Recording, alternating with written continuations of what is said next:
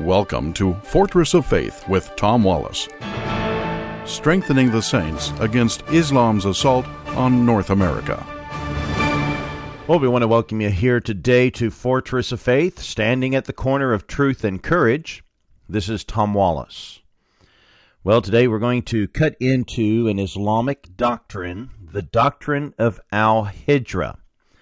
If you have been listening to the subject matter of Islam and the immigration of Muslims coming over here into the West, especially the invasion of these Muslims pouring into Europe these last 6 months, approximately 2 million, count it, 2 million Muslims have poured into Europe. And Europe is heaving with the troubles and the problems that's coming with it, because many of these people are not coming as genuine refugees, people who are escaping a war-torn community, grateful for a new life. Many of them have come to Europe. Some are just seeking a better life. Islam is very disruptive to people's progress and prosperity, and some are simply coming for an opportunity of prosperity, but they don't want to leave the society or the badge of Islam, so they're coming along with it and bringing Islam with them. Some are coming to destroy Europe, coming to bring Islam on the kuffar, on the unbeliever, and to bring pain upon those who are in disbelief of Islam. Now, some are genuine, definitely. Some are genuine immigrants that are coming over. And we need to pay, we as Christians need to have a response to those who are in genuine need. And that's another issue. I want to talk about some of that in the near future, because I believe there is a proper Christian response to that. But the political response, we have a security threat. And so now all this is called Al-Hijra, the migration or the immigration. This is an Islamic doctrine taught by Muhammad himself, taught by his the followers, the disciples, the companions of Muhammad, practiced it, spoke of it. And so let's look into these doctrines. Before we cut into the doctrine of Al-Hijra, you need to understand this concept of Islam. There are two realms in the world of Islam. Dar al-Islam, the abode or the house of Islam. Islam means submission, submission to Allah, surrender, obey, obedience. So there's those that are in Dar al-Islam, and if you're not in that house, in that abode, that realm, then you're in the other realm. And that is Dar al-Harb, the house of war, which is filled with the kuffar. The kuffar is basically the N-word for the for the unbeliever. Basically, it means you're the excrement. Excuse me, but that's the word in the Quran for us. We're the filth.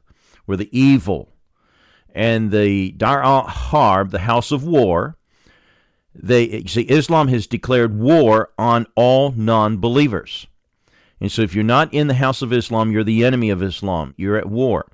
Now, the doctrine of Al-Hijra, there are two sides to this sword. This sword swings both ways, okay?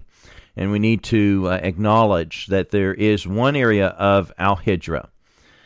And this one area is, if you are a Muslim, if you are of the house of submission, you cannot remain in the land of the kuffar. You must immigrate. You must leave and exile yourself into the abode of Islam. Now, the idea of this, the first teaching of this, when Muhammad was kicked out of Mecca, they did not receive his, the polytheists, the Mushkirun, would not accept the teachings and the doctrines of Muhammad, and they threw him out after about 10 years. And he only had about 150 followers. And so they left with him, many, not all, but those who would al-Hijra, the migration, the moving out of Mecca to the city of Medina, where there were 4 Jewish tribes. This was the original Hijra and the migration. So basically the idea and the concept of that teaching is leaving the kuffar, the unbelievers, the mushkaroons, the filth, and making your way to the land where Muhammad was and where he would preach his doctrine up in Medina. And so this was the call of al-Hijra. So in other words, it was the migration of Muslims to leave the company of the kuffar to come and join together and live together in the harmony of Islam. Now, there are many, many passages that we could read, and if you search the internet, this is likely what you're going to find, because this is what the Muslims are putting out there. They want you to think that the al-Hijra doctrine is solely pretty much just the Muslim. This is called the Muslim to leave the company, the land of the kuffar, of Dar al-Harb, the house of war, and to find themselves in the company of the Muslim. Now, by the way, this is the common preaching that's coming out of ISIS. They have the magazine Dabiq, and the early issues, the front page of the volume 2, the call to al-Hijra, that you have been called to leave the land of the kuffar and to join in the land of the Islamic State. And the land of Syria and the land of Iran, they claimed in their magazine, was not for the Syrians, was not for the Iraqis, but was for the Muslim. And so they've been called to al-Hijra, and that's when they were calling the Islamic world to come, join the Islamic State there, move, immigrate to that area, and many did. And so that is the al-Hijra. Now that's one side. As I said, this is a two-sided sword. The other side that they don't want you to understand, by the way, we're going to have many of these passages to these teachings on both sides of this on our website at fortressoffaith.org. As we always do, we produce an article for every broadcast that we put out, every source that we quote. Now, there's just so many verses for me to quote. Now, by the way, we don't quote just the Quran. The Quran are the words of their God, Allah, but the words of their prophet, Muhammad, is out of the Hadith, and there are many collectors of Hadiths. Bukhari is the most common, and we'll have some quotes from them. But there's other, not so popular hadiths that are being mentioned in these, and we're putting them there for you to study. But basically, there's no end to the al-Hijra. The Hijra will not be discontinued as long as the enemy is being fought. In other words, so as long as there's the enemy out there, they'll be continuing the al-Hijra. So as long as there are unbelievers, the filth, the kuffar, then you continue it. You continue the Hijra. Now, the other side of the Hijra is pushing for jihad. In other words, immigrating, migrating into non-Muslim lands to wage war, to fight. Muhammad said, according to the companions of Muhammad, it's recorded in the Hadith, and again, we've got this quote here in the source there, I charge you 5 of what Allah has charged me with, to assemble, to listen, to obey, to immigrate, and to wage jihad for the sake of Allah. So in other words, to move, to leave your location, to immigrate, to move to another land, and to wage jihad, warfare, holy warfare, for the sake of Allah. Now let me read you some verses out of the Quran.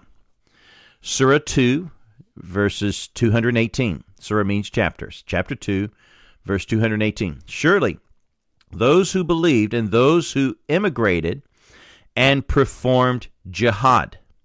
So in other words, there was a moving, a migration, an immigration into another land, and they performed jihad. Surah 8, verses 72, 74, and 75. Let me read these. Surely those who believed and those who immigrated and performed jihad with their money and their lives for the sake of Allah, and those who gave asylum. Surah 8, 74, verse 74. and those who believed and immigrated and performed jihad for the sake of Allah, and those who gave asylum, and so on. It's kind of repeating pretty much the same phrase. Verse 75, and those who believed afterward and immigrated and performed jihad with you, so those are of you. So in other words, again, the concept here, 4 verses out of the Quran, leaving your home, going to a new location, a new country, migrating there. The actual word would be hijrah. And after they did it, after they immigrated, they performed jihad, or they fought for the sake of Allah. They fought for their faith, for the faith. And so we have those examples there. There's also another doctrine, another thing you must understand. There's this thing called the upper hand. When you move in, and this was the idea, that when you were small in number, like Muhammad, when he was in Mecca, his numbers were small. They didn't have a majority. They didn't have the upper hand. So the message in Mecca, as taught by many of the scholars of Islam, was peaceful. But when he went to Medina, he then began to gain the upper hand. And when you gain the upper hand, that's when you began to take up the sword. And so while you are small in number, and you don't have the upper hand, or you're not the uppermost yet, the uppermost and the upper hand sometimes are interchangeable terms in these teachings in the Scriptures. When you don't have that advantage, you remain peaceful. But when you start to grow in number and you start to have the upper hand, the advantage, that's when you increase in your actions and deeds. Let me read some verses to you. Again, this is claimed to be coming from Muhammad. So be not weak, and ask not for peace from the enemies of Islam, while you are having the upper hand. So don't ask for peace when you are the ones now gaining the upper hand, when God is with you and will never decrease the reward of your good deeds. Let me read another word here, another teaching here on this subject. So do not falter, do not weaken, O believer, upon fighting the disbelievers, and cry out for peace. As it is said, this means, for Islam, before fighting, when you will be the uppermost, when you are victorious, and the ultimate consequence will be in your favor. In other words, when you have that upper hand, that uppermost, that advantage, and you have it in your favor, and Allah is with you, He helps you to defeat your enemy. Again, when you have that, then you wait, you defeat them when you have the upper hand. You wait for the opportune moment. And there are other passages that we have up here. So basically, what do we have? Well, what do we have here is that in Islam, they're teaching, because of what the Prophet Muhammad said and did, following his example. When he was in Mecca, he was more peaceful. When he had the upper hand in Medina, that's when they started conquering and destroying the unbeliever. And this is the example of what is being laid out of this migration of Muslims pouring into Europe. They feel they have the upper hand because 1/4 of the world is now Muslim, 1.7 billion people. And they feel this is their moment, this is their time. So should we be concerned? You bet your bottom dollar we should be concerned. And we better wake up. This Al-Hijrah is coming also to your county. This is Tom Wallace. Thank you for joining us. We'll be back again tomorrow.